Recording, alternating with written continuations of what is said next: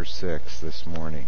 For those that may be visiting today, we've been doing a series in the Gospel of John, and we've been looking at different stories in the life of Jesus that give us pictures of what he is like so that we might know him better. Today we're going to look at John chapter 6, and I'd like to read for us verses 1 to 15. Sometime after this, Jesus crossed to the far shore of the Sea of Galilee, that is, the Sea of Tiberias. And a great crowd of people followed him because they saw the miraculous signs he had performed on the sick.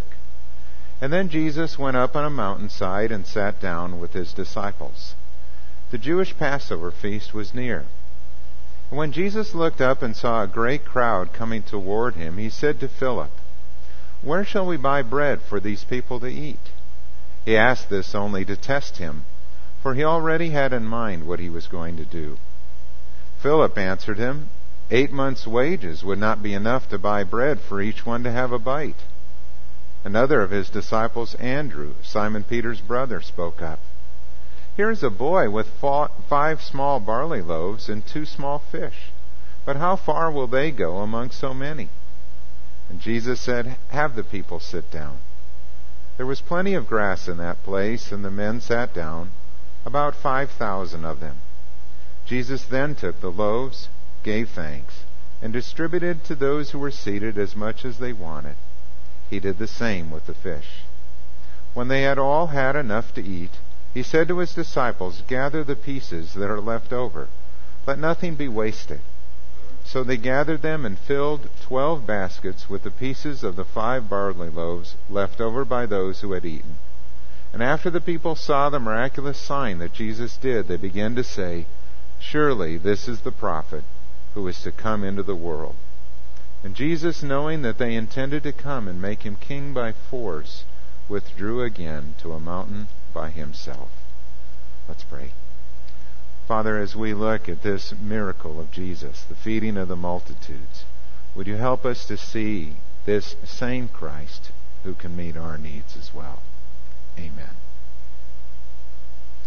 A couple weeks ago, I was working in our kitchen at home, and we had the television on, and there was an interview that came on. It was during the national news. And this particular interview was with Mike Huckabee, and it caught my attention because of a question that was asked. The person doing the interview looked at Mike Huckabee and asked him, "How does being a pastor prepare you to be president of the United States?"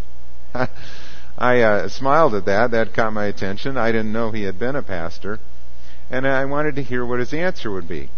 I thought maybe he might say something like, if you think being a president is tough, you ought to try being a pastor. But no, it wasn't quite like that. Seriously, I wouldn't want to be president either. I think that's got to be about the toughest job on the planet.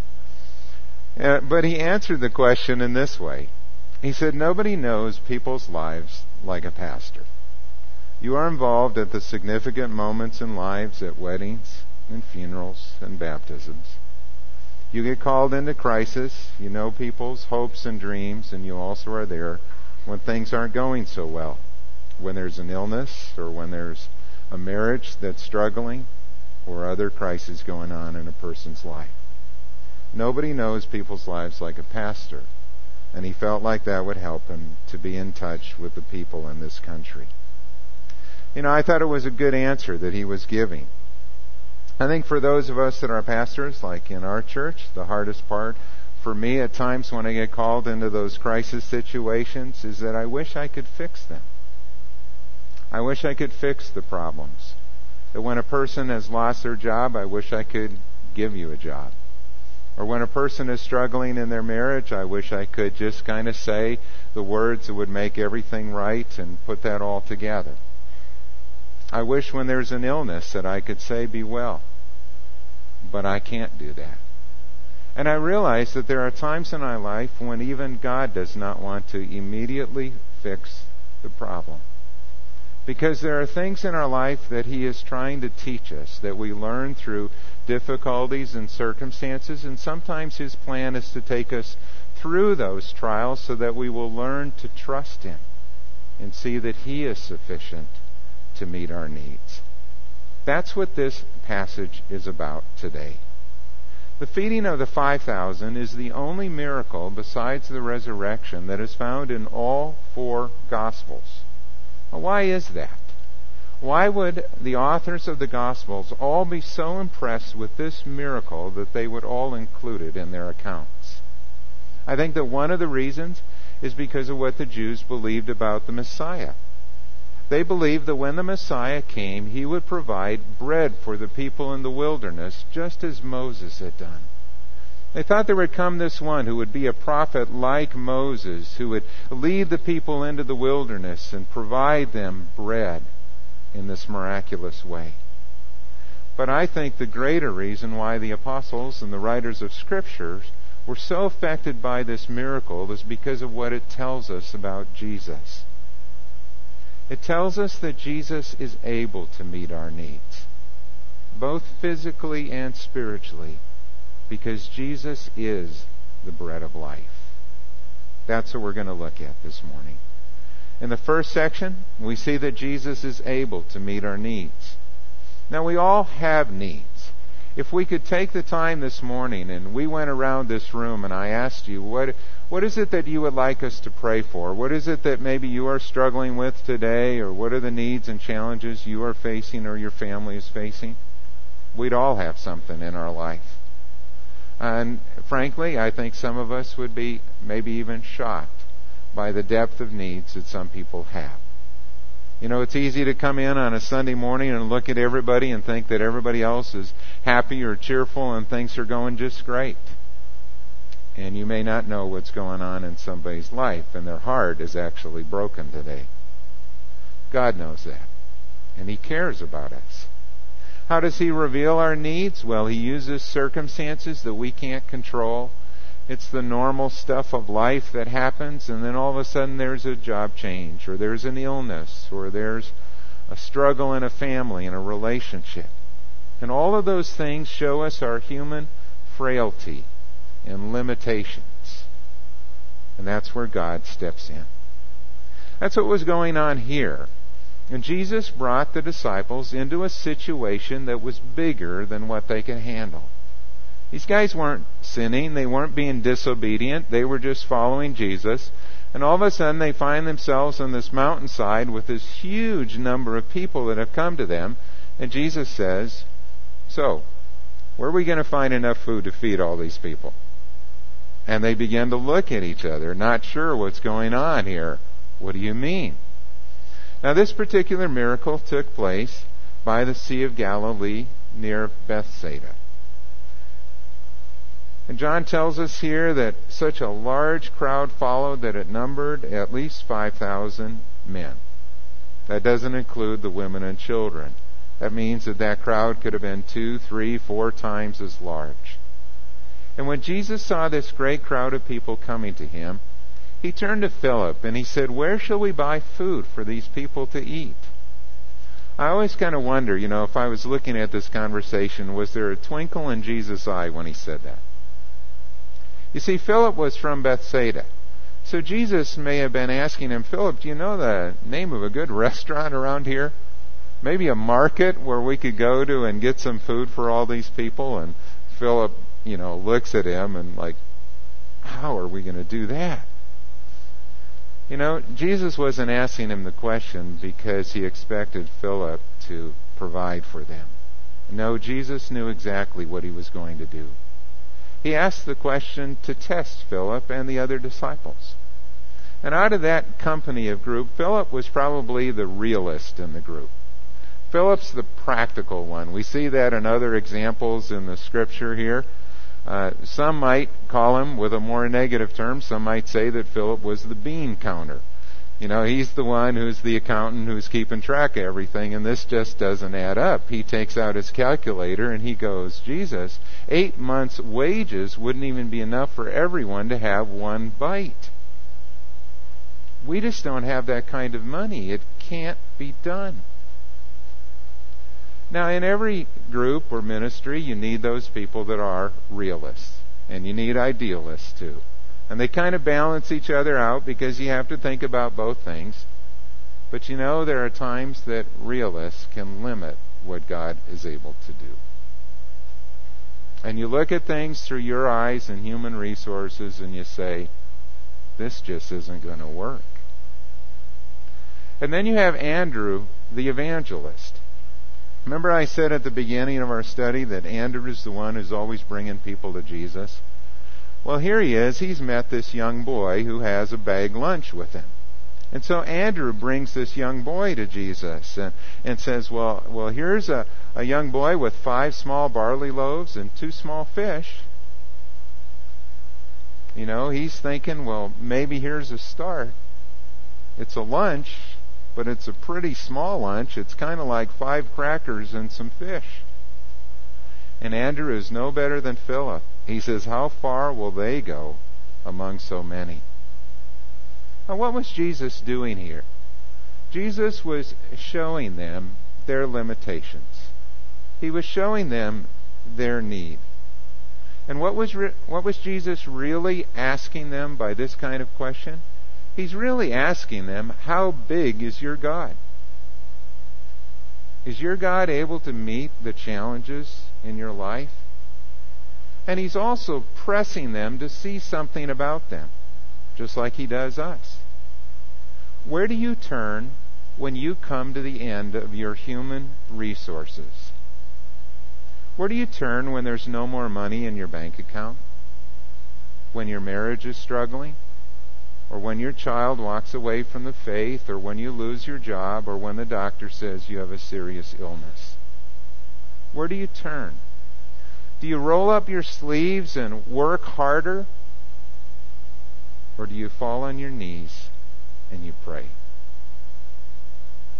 When we look to Jesus, what do we find? We find that He is able to meet our needs. Sometimes, by His grace, He does take us out of the situation, and there's an immediate answer that we see that just changes everything in our circumstances. But more often, He gives us the grace to go through it. Jesus said, have the people sit down. And He took the loaves and the fish, and He blessed them. He gave thanks to God, and He gave them to the people, and they all ate as much as they wanted to.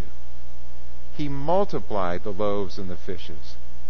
This wasn't a miracle of a good example where this boy was willing to share his lunch and then others did the same. That's what skeptics and critics might like to say. But the apostles all witnessed a miracle here. He multiplied the bread and the fishes as only He could do. And how much was left over? He instructed them to go and gather up all the pieces that were left over so that nothing would be wasted. And there were 12 baskets full. It's kind of like an object lesson for each of the disciples. They each had one basket full that they could look at and see and touch and realize what had happened. But even more so, most of the commentators believe that the 12 baskets were representative of the 12 tribes of Israel. That Jesus is sufficient for all. And the miracle of the feeding of the 4,000, some have asked, why are there those duplicates? Well, this one took place in a location that was familiar to the Jewish people. The feeding of the 4,000 takes place in an area that is more tied to the Gentiles. And how many baskets were left over there? It was 7. And there was a different word used for the baskets that related to the Gentiles. And many make the connection there between the 7 Gentile nations that once populated Canaan. But Jesus is sufficient for both the Jewish people and for the Gentiles. He is able to meet our needs. And after the people saw this miraculous sign, they said, surely this is the prophet who was to come. And they wanted to come and make Jesus king by force. But Jesus withdrew. This was not the time, nor would He be the Messiah that they wanted. They wanted a Messiah who would meet all of their needs as they requested them, or as they felt they should. But Jesus had other plans. How big is your God? And can He meet the challenges that you are facing today? John goes on to speak about Jesus here, and Jesus tells us He is the bread of life. Between this miraculous feeding and the explanation that comes later in verse 25 and following, there's another miracle. It is a miracle where Jesus walked on the water. You see, after feeding the multitude, Jesus withdrew from the crowds and He sent the disciples away. They went back down to the lake. They were waiting for Jesus to come, but it was getting later in the evening, toward dark. And so they left before Jesus had arrived, and they began to row across the lake back toward Capernaum. Now the Sea of Galilee is some 600 feet below sea level, and when the sun sets, the air cools, and it rushes in from the west and from the hills and the mountains there, and it comes into the Sea of Galilee. So they were rowing against the wind, trying to get back. And sometimes there can be storms that are quite severe. When they had rowed about 3.5 miles, John tells us, that means they were in the middle of the lake, Jesus came to them walking on the water. And they were terrified, it says in verse 19. And Jesus came to them and said, "It is I, don't be afraid." And then they were willing to take Him into the boat, and immediately the boat reached the shore where they were headed.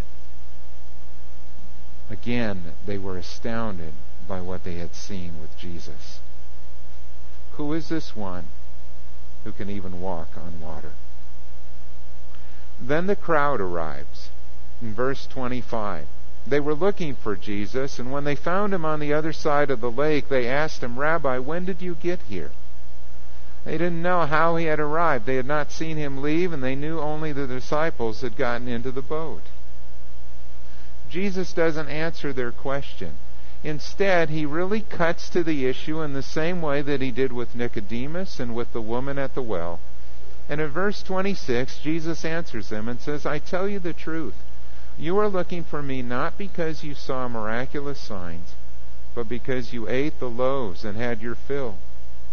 Do not work for food that spoils, but for food that endures to eternal life, which the Son of Man will give you. On Him God the Father has placed His seal of approval." And then they asked Him, "What must we do to do the works God requires?"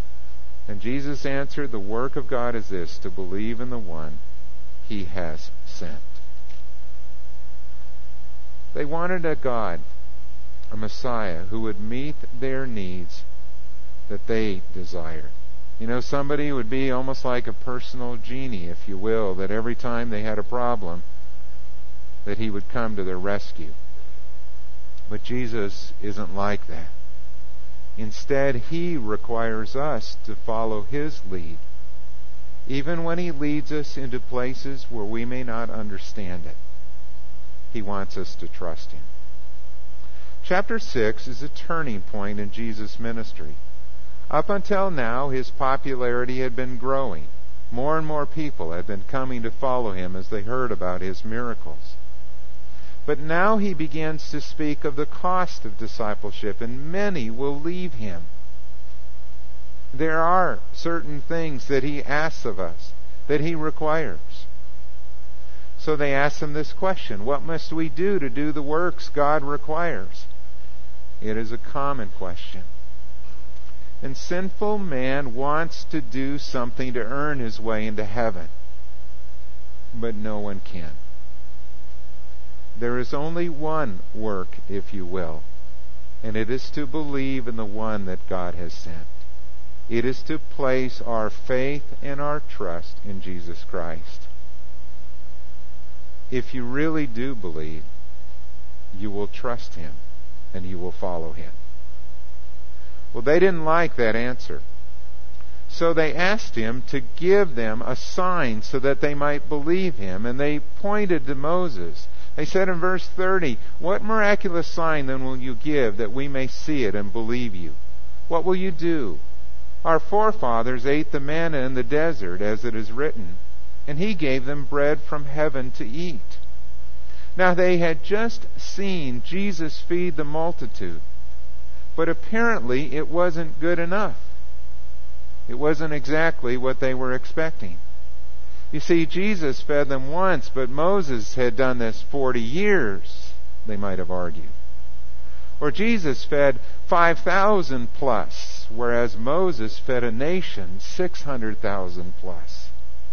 And this was just ordinary bread. This was barley loaves that had been multiplied, but what Moses gave us was supernatural bread. It was manna from heaven. And how does Jesus respond? In verse 32, he says, I tell you the truth, it is not Moses who has given you the bread from heaven, but it is my Father who gives you the true bread from heaven. For the bread of God is he who comes down from heaven and gives life to the world. Sir, they said, from now on, give us this bread. And then Jesus declared, I am the bread of life. And he who comes to me will never grow hungry, and he who believes in him will never be thirsty. Jesus is the bread of life. Why did Jesus call himself the bread of life? What did he mean by that metaphor that he was using? Well, bread is a staple. Especially back then, bread was important. In fact, we would say that bread is necessary for life. That without bread, men die. We need bread daily. We need food daily to sustain us. That's why Jesus taught us to pray, give us this day our daily bread. Bread also satisfies. It fills our stomach. And bread needs to be eaten. That is, taken into the body in order to benefit us. It does no good if we ignore it and leave it on the counter or the table. And you also won't eat what you don't trust. Now think about those things in regard to Jesus. Because what bread is to life, Jesus is to the soul. Jesus is necessary for us, for our spiritual life. Without Jesus, we die. And we need his grace daily in our life. And Jesus satisfies like no other. And Jesus must be received, taken into our life in order to benefit us. It does no good to leave him on the shelf or in your Bible. We must receive him as our Savior and Lord. And when we do, he satisfies our soul like no other. He changes everything. A number of years ago, in the autobiography for Billy Graham, Just As I Am, he told a story about a time when he and Ruth were on a vacation in the Caribbean. And near where they were staying, there was a wealthy man who had a wonderful, lavish home there, and he invited them to come for lunch. This man was 75 years old, and throughout the entire meal he seemed close to tears. He said, I am the most miserable man in the world. He said, out there is my yacht. I can go anywhere I want to go. I have my private plane, my helicopters. I have everything I want to make my life happy. Yet I am miserable as hell. And they talked to him, and they prayed with him, and they tried to point him to Jesus Christ. But he would not have it. And then we went down the hill, Billy says, to the small cottage where we were staying. And that afternoon, the pastor of the local Baptist church came to call. He was an Englishman, and he too was 75. A widower who spent most of his time taking care of his 2 invalid sisters. He was full of enthusiasm and love for Christ and others. And he said, I don't have 2 pounds to my name, but I am the happiest man on this island. And Billy Graham asked his wife, who do you think is the richer man? And she didn't need to answer, because they both already knew. When you think about your life today, where do you stand with God? What are the burdens that you are trying to lift? And have you exhausted your human resources? And have you asked for God's help? Jesus is able to meet our needs because Jesus is the bread of life. Let's pray. Father, I thank you for these beautiful passages that tell of your care and concern for each one of us. And for those of us that have come to know you, we know that Jesus satisfies like no other. And yet we confess that there are times in our life when we have tried to work things out on our own. Father, forgive us for our self-centeredness. Forgive us for our pride. And instead, Lord, work in us those things that please you. Help us to be humble. Help us to honor you. Help us to be generous with others. We ask it in your name. Amen.